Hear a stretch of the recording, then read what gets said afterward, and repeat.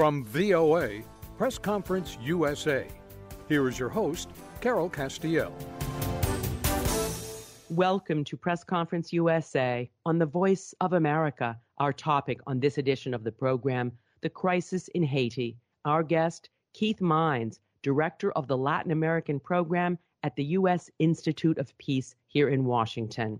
An unfathomable reality, an absolutely nightmarish situation for the population, and a humanitarian catastrophe. This is how the current scenario in Haiti is being described by its Prime Minister, the UN Secretary General, and aid agencies, respectively. VOA UN correspondent Margaret Bashir reported that Haiti's foreign minister appealed to the UN Security Council on October 17 to assist his country given the deteriorating security, political, and socio-economic situation, as well as the reemergence of cholera. He said the Caribbean island nation is dealing with major challenges such as kidnappings, killings, rapes, theft, looting, and the destruction of public and private property, all of which are plunging the country further into chaos. Bashir writes that at the urging of interim Haitian Prime Minister Ariel Henry, UN Secretary General Antonio Guterres is prevailing on the international community to consider sending an armed rapid reaction force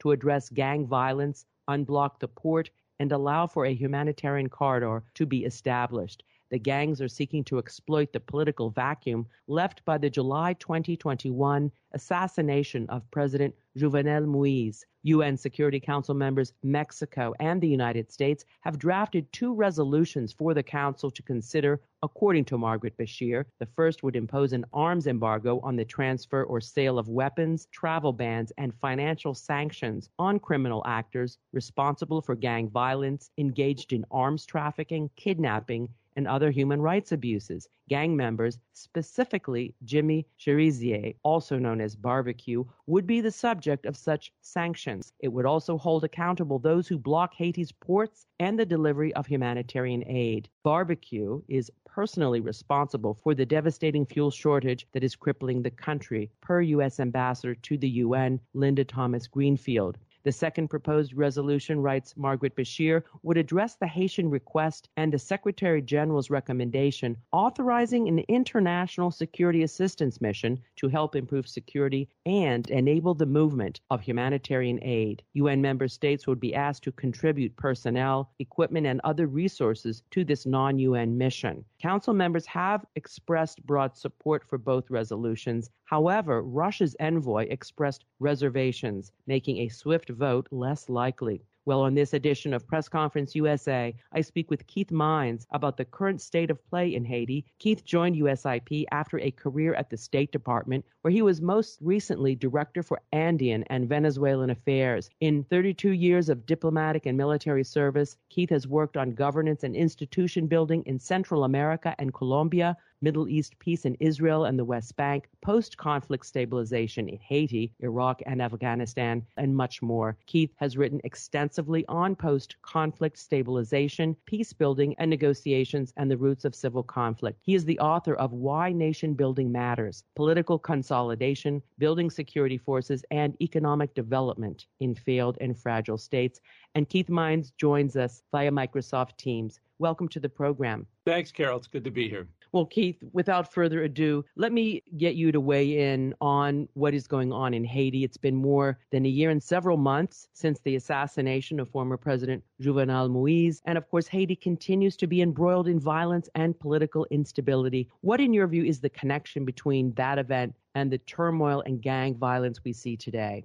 Yeah, the assassination basically took what was kind of a fragile governing structure that was not rich in legitimacy, did not have good popular support, and turned it into an all-out crisis by basically leading to a government that is in power now that has even less popular support and less legitimacy. And into the vacuum that followed, the gangs have exerted themselves. Now, this all came on the heels of a withdrawal of the UN mission for the most part. It was a reduction in 2017 when funding was cut by the United States. There was a huge reduction in the capacity of the UN mission, which had been bolstering a lot of the Haitian institutions. So on the heels of that, you then had the assassination 2 years later, and now we have a year of basically very weak governing, which has led to a kind of an emasculation of the security forces, if not a collapse of their capacity, and into that has flowed these gangs. Well, thank you for that terrific explanation. Talk about the more proximate cause of this recent bout of violence, the gang violence. What precipitated that particular outbreak, particularly in the month of July? The gangs, they're of course vying for control of different parts of Port-au-Prince, a situation that I think is very similar to Somalia. And in fact, that's the only precedent I can think of where you have something like this, where gangs have basically gone beyond just criminal control. In Somalia, of course, it was a total collapse of the government into which gangs and warlords took over the country. This is not at that point. But it's similar in the sense that you had in the Somali situation, the use of food as a weapon, the political and economic weapon. And you've got that now in Haiti. And that's kind of unique in the hemisphere. I can't think of when this has ever happened. It's never happened in Haiti before. Even in the most dire crisis that Haiti has had, and they've had a lot, there's always been a certain humanitarian lifeline. And even in the worst days of dictatorship and transition and things, there was a humanitarian lifeline. There's lots of American and European groups that are very connected to Haiti, and those groups could still get around, get in, and deliver humanitarian assistance. So there's been times when Haitians have been hungrier than usual. There's always a bit of low intake of calories, frankly, in Haiti, but it's gotten to this crisis situation because this new gang warfare has led to a cutoff of the port, kind of holding the port hostage. That's where the fuel is, that's where food comes in,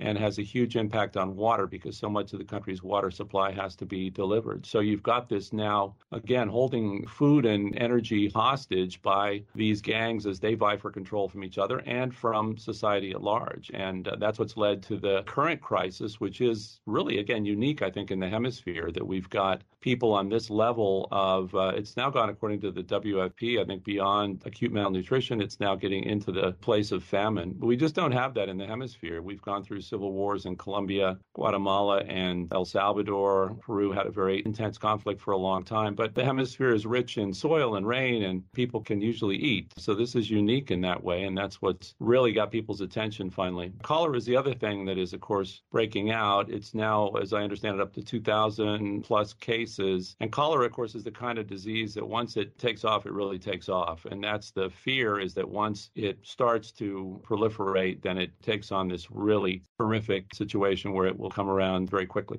Keith, thank you for placing Haiti's predicament within a more international perspective, comparing it to Somalia to some extent. That's fascinating. Let's go back to this gang violence and their rivalry and how it came to be. First of all, Keith Mines, with regard to the gang members controlling the ports, using food as a weapon, as you say, fuel, is that still continuing as we speak, especially in light of the UN sanctions that are going to be imposed? I wonder if they have taken effect and if they will, in fact, help to alleviate this terrible situation. There's a couple of dynamics in play here. One is that the gangs have been in the past connected to political factions or leaders, and that's been a very unholy dynamic that has made everything worse in some ways because they had a certain share of political power. And one of the things that I found with gangs is once they have a political opening, they'll exploit it. And we saw this in El Salvador, where gangs became this very powerful political player, and they could use violence as a weapon for them to take and keep a certain amount of political power. That was the same thing with Pablo Escobar in Colombia, where he became a political player. It's a very dangerous dynamic because violence then becomes a currency of politics and something that is a hard thing to get out of.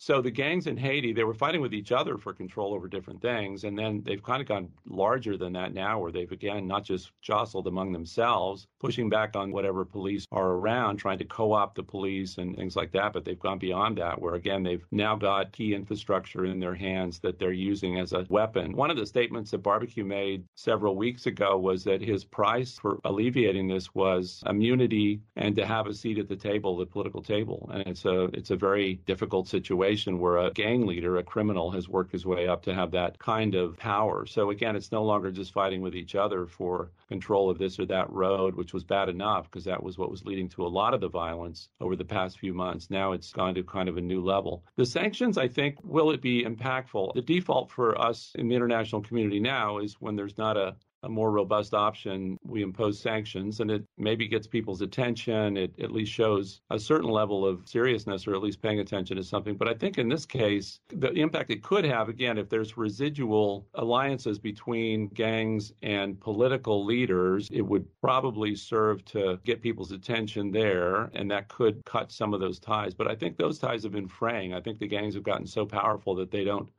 so much need political actors on their side anymore. So that's probably less impactful. And I think when it comes down to it, the impact is they weigh their calculation, and they're really in it now because once you're in this deep, there's not an easy way out. They have to think about being in jail in the United States or in Haiti. There's real consequences having gone this far down this path. So, I think they're going to worry about their future. And sanctions, I think, would be kind of on the margins of their calculus right now. It's more about their survival and being able to maintain this level of power. They're certainly going to look for immunity if they were to stand down on their own. We'll have more in just a moment. But first, you are listening to Press Conference USA on the Voice of America. Our guest is Keith Mines, Director of the Latin American Program at the U.S. Institute of Peace, which is a nonpartisan, congressionally funded policy group based here in Washington. And we are talking about Haiti, what measures can be taken to stem the violence, and engender sustainable governance. I'm Carol Castiel. This is a reminder that our PCUSA podcast is available on our website at voanews.com/PCUSA. You may also follow us on Twitter at Carol_Castiel or connect with us on Facebook at Current Affairs with Carol Castiel. Here's a shout out to a new Facebook fan, Kay Roland from Monrovia, Liberia. If you want to hear your name and home country on the air, please send an email to pcusa@voanews.com or like us and leave a comment on our Facebook page. Back to our special guest, Keith Mines, with whom we are talking about Haiti. So, Keith, a couple of quick follow-ups on the gangs, particularly Jimmy Cherizier, who we know as Barbecue.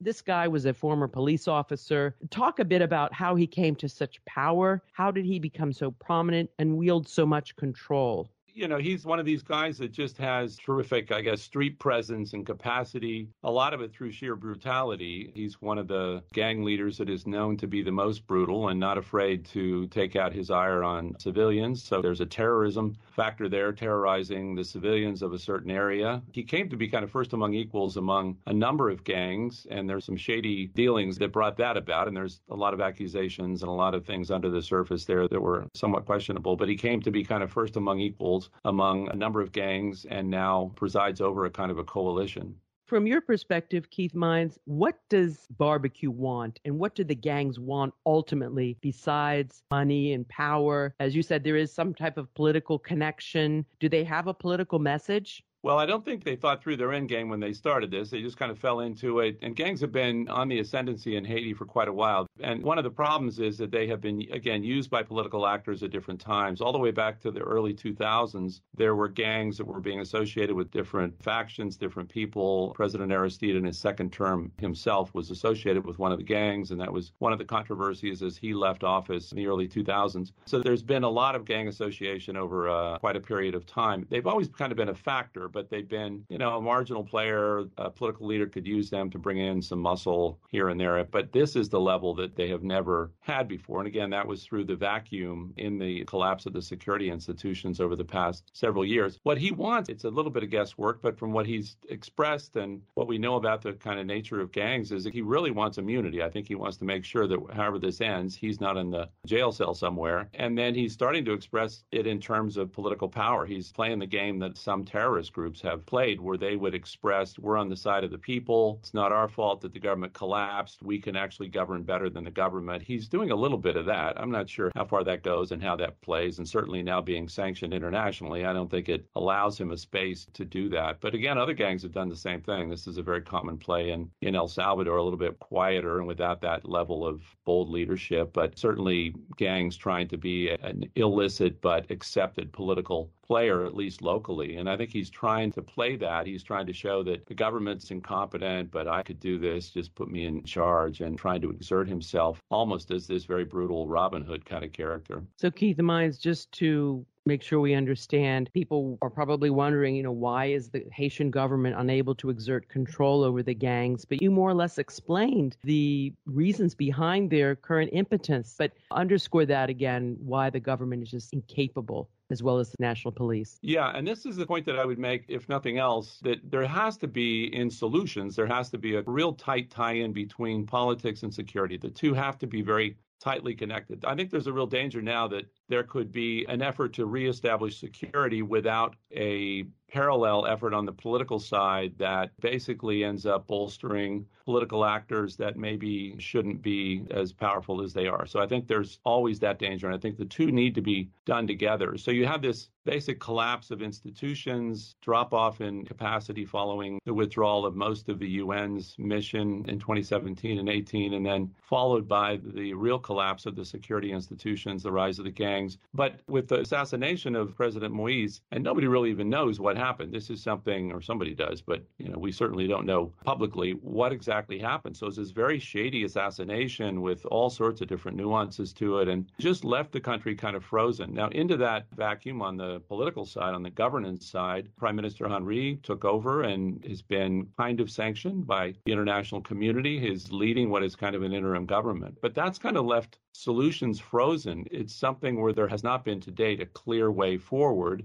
An election under an interim government that doesn't have popular support, that doesn't have real legitimacy, would be difficult. And there's some constitutional issues with regards to elections that maybe could wait, but if they were to wait, they would certainly be best handled by a government that at least had some popular will behind it. Now, the Montana Group is this very interesting player. So you've kind of got two players now on the national front. The Montana Group entered the fray as this coalition of civil society groups, political actors, and others from a fairly broad swath of Haitian society that got together and have made an accord that they would be available to govern. That was an interesting development for the past year. And that's kind of the two groups that are vying for some control, the Henry government, interim government, and then the Montana Group. And so you've got those two with different proposals for forming an interim government. My own view is that it's going to have to be some kind of a blend of the two of them, and even expanding out a little bit further. And we've talked a little bit at USIP. We have a good deal of expertise on national dialogues. And I think that's probably the way forward, is to do some kind of a national dialogue, whether a large or small, but at least something that broadens participation and gets true Haitian voices in the mix, where they can form a national consensus government that could lead in the interim period.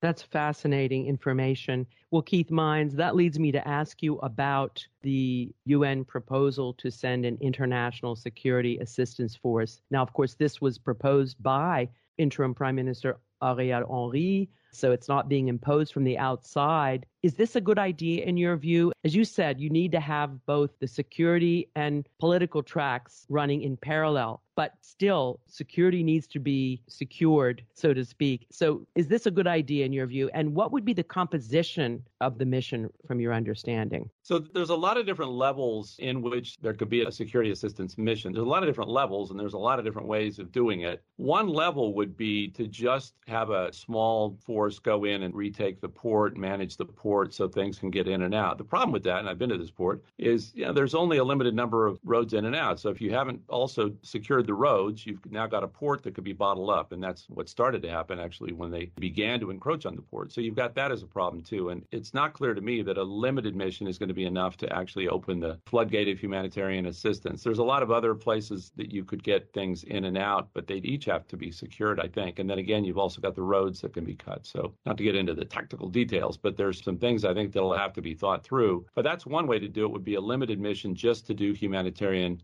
assistance. Again, getting that, for example, into Cité Soleil is still a big challenge. Beyond that, of course, would be something that reestablishes security across the country. And that's, I think, being considered by many. I think that's what Prime Minister Henry had in mind. I think that's what some in the international community are calling for. One of the downsides there is if it then empowers an interim government that doesn't have wide popular support, it now has become a political player. And that's something that I think people are very cautious about, is when the international community in some form becomes a political player and it's this one side over another. And that's where, again, I think it's got to be done in close coordination with whatever political process, even if it's a small political process, but something that resets the governing alongside it. But on the issue of what's being proposed is also a little bit interesting in the sense that it's basically calling for a coalition of the willing. So there wouldn't be a process for a UN peacekeeping mission without the Russians and the Chinese, of course. Chinese are actually a little bit more friendly to this, but the Russians, of course, wouldn't go along. So there couldn't be a full peacekeeping mission, as I understand the process. So the idea is, in a limited way, call for a coalition of the willing. Coalitions of the willing are typically led by the United States, and I'm not sure there's anyone else that could do this. I'm not sure there's anyone else that would be interested. The other likely suspects would be Canada, Brazil. Chile's got very good experience in Haiti, but again, that was for limited missions. That was not for this kind of a robust mission, and I'm not sure that anybody could do this without the logistical support of the United States and the kind of ability to mount a larger mission with planning and everything else. So those things are all in play. It's a proposal, but it's one that has to be picked up and taken up by somebody. And if that somebody is not there, then it's a proposal on the table that doesn't really go anywhere. It's one of the things, though, I think that there needs to be a lot of creativity in thinking through what is possible.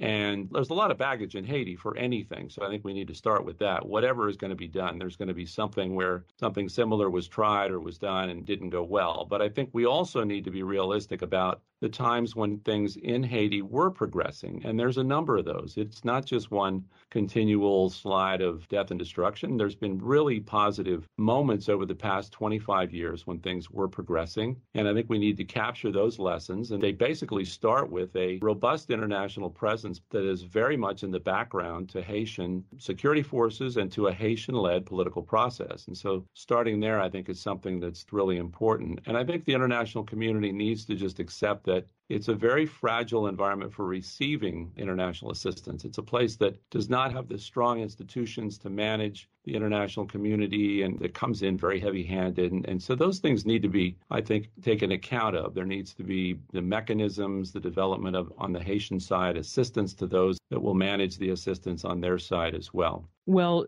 in terms of this particular proposal, what are the implications for the U.S. taking the lead? And if so, because it's not a regular peacekeeping mission, could it be blocked by the Russians or not?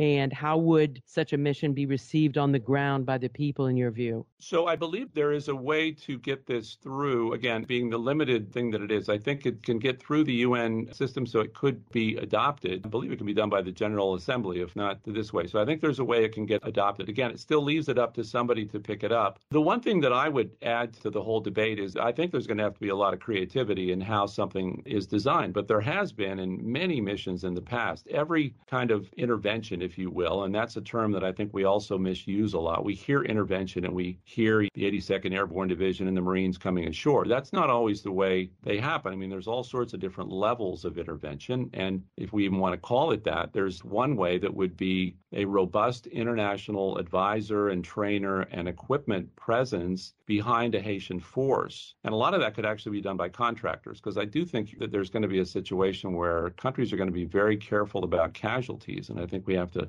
be honest about that there's not countries that are, just waiting for something like this to do, where they have to explain to their citizens, what happened to these 5 or 10 or 15 or 20 of their soldiers or police that have been killed. There will be casualties, I think, in this kind of an operation. And I think people would have to be ready for that. But one way to get around that is contractors. And not that they're expendable, but they can be enlisted in a way where they're taking that risk upon themselves as individuals, not on behalf of their nation. And there's been some very creative ways to use contract security. I know that's got a bad connotation, but man, there's been really good creative examples of that where it has really gotten the country to a better place. There was a contingent in Darfur that was completely contracted and then was kind of the planning and the operational assistance that the AU force needed that went out then into the Baka Beyond in Darfur and really saved lives. In Haiti itself, the first U.S. CIVPOL contingent, the civilian police contingent, was all contracted. and they were Creole-speaking American police officers from across the country that were enlisted in a contract capacity because we don't have a national police force. It wasn't trying to get around anything. It's just that we couldn't contribute to a CIPPOL police force without something that we could contract, and we did that. It was very effective. And again, for all the things that went wrong in Afghanistan and other peacekeeping missions, there was always a large contracted force that was very effective. I was in Mazar-e-Sharif. We had a large contingent of Colombians and Salvadorans that were just spectacular, never any issues with human rights or anything else. They were just really well led. So some of the problems with contractors, obviously, that's what kind of got us into this mess, was some contractors that killed the president. So I get that this is controversial, but I would hope we don't eliminate options because of one bad experience in a situation that was not well controlled or led. I think there's going to be a need for this sort of creativity. A few rapid-fire questions before we close, Keith Mines. Are you seeing Russians infiltrating in terms of anti-American propaganda in Haiti? Talk about that if you can. I mean, the Russians, their propaganda is everywhere, to include Haiti. I don't know that I could point to something in particular. And I think it's always just meant to confuse and, of course, to put a bad light on the United States. I wouldn't blame them for this. I think there's enough internal to Haiti. But some of the negativity, I think, is not going to be helpful that's being generated inside Haiti, where there's just an aversion to certain kinds of assistance. I think that's not going to be helpful. I think there's going to have to be a meeting halfway between those that are opposed to intervention and those that are pro-intervention, where, it has to be shaped according to Haitian desires and concerns. So I would guess there's some things in that realm, but I can't point to them specifically. How popular is the Montana group that you referred to? And do you think that the Montana group of civil society groups looking for sustainable change would be willing to talk to the government and vice versa in terms of the political track? Yeah, they've had touches with each other, but what they haven't had is a fully coming together. I think the answer is going to be a little bit of a push by the international community. I think there's really a need at this point for a group of elders or sisters or, somebody that can come together on the international side, prominent people, former leaders, peacemakers, some of those big names that can come together and help to guide the process with a small staff. So I think a small team of prominent individuals, as we've had in almost every peace process that I'm aware of, South Africa, Central America, Colombia, there's always this group of prominent individuals. And I think that would be helpful. And I think it's something that could help to kind of facilitate the dialogue and then reinforce it and get the two sides together. So they have had some touches, but they haven't come together. I think Montana's got much broader reach than anything else. It could probably itself still have even broader reach into the countryside. And again, this is all difficult with the security situation, but I think there's ways to creatively manage that to where there's a national dialogue-like process where there's even broader voices that would come together. So I think between a group of outside individuals helping to facilitate and then the dialogue process itself with a little bit of a push towards the government to get the two sides to accept some kind of a unity government is probably the most likely way forward. What about the region? Are they coming together? We talk about the UN, but what about the region itself? Are there enough nations? CARICOM, I'm not sure what the governmental body is. Are they concerned also about Haiti, and what are they doing?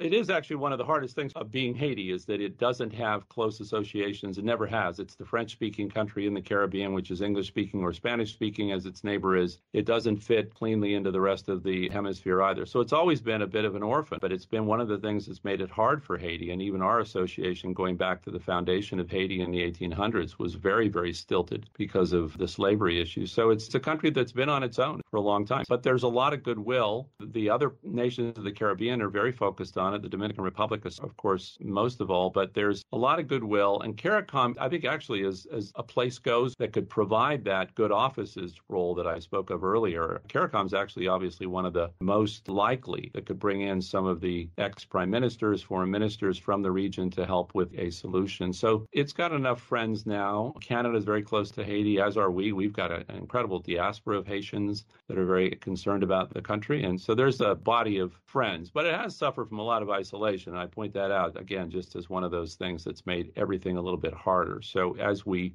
coalesce around solutions, we need to stay with them. And it can't be a one-off where people come in with great flourishes and then 6 months later are out the door. It's got to be a very consistent assistance package that Haiti gets and a friendly response to its needs and its way of doing things. And Keith Mines, are you relatively optimistic about the long-term prospects for change, for Haiti to be able to govern itself? Yeah, I mean, I'm always optimistic about Haiti. I think it's an extraordinary country. One of the things that I'm optimistic about is that there's a very dynamic civil society in Haiti that can buttress any democratic process. So it's really just waiting for the right formula. But I think all the rudiments are there. It's a very energetic, creative, dynamic populace that is kind of ready to go to work to rebuild its country. Keith Mines is the director of the Latin American program at the U.S. Institute of Peace. Keith, thank you for your time and your critical insights about Haiti. We greatly appreciate it. Thanks, Carol. It's great to be here. Press Conference USA on the Voice of America was produced in Washington with technical assistance from Rick Pantaleo. I'm Carol Castiel. Please join me again next week for another Press Conference USA on the Voice of America.